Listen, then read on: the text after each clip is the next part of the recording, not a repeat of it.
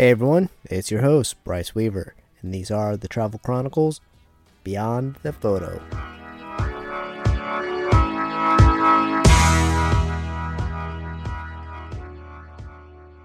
Episode 11, Badwater Basin. What has challenged your own perceptions? Was it a piece of artwork? Something someone said?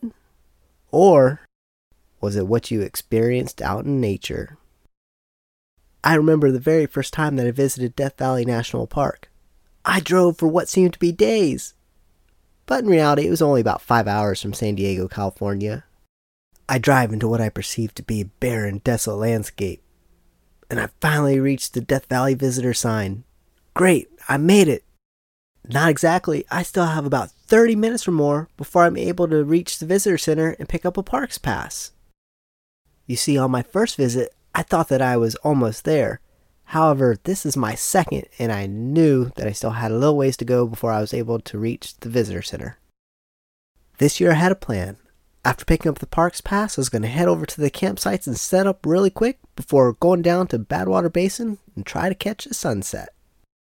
I arrived just in the nick of time before all the people began to arrive for their sunset selfies. Rock bottom. I find a spot to set up my camera at the lowest point in North America. The basin lies 282 feet or 86 meters below sea level. To put this in perspective, when I dive, I've only been down to about 100 feet or 30 meters, which Badwater Basin is close to 3 times that. Now, contrary to common belief, the desert isn't always completely barren of water. In fact, Badwater Basin periodically floods during significant rainstorms. This cycle of flooding and evaporation leaves behind beautiful clean salt crystals that form the iconic hexagonal crust, which is exactly what I wanted to photograph. Now all I have to do is wait for the perfect light. Looks like I'm not the only one to have this idea. People come in by the busloads.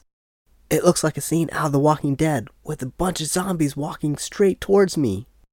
They get closer and closer, and before I know it, they walk further out into the salt flats and into my shot.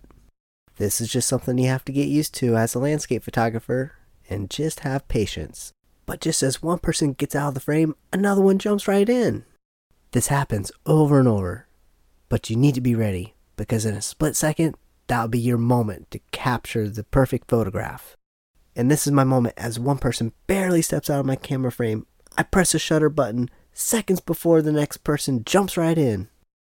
That's all I needed was those couple seconds to capture the beauty of the Badwater Basin. It's not a barren, desolate landscape after all. What has challenged your own perceptions? To see the photographs mentioned in this podcast, visit my website at bryceweaverphotography.com. If you enjoyed this episode, be sure to subscribe so you are notified when a new episode is posted. Take a second to rate and review this podcast and share with your friends. Again, thanks so much for listening. Until the next adventure, be well.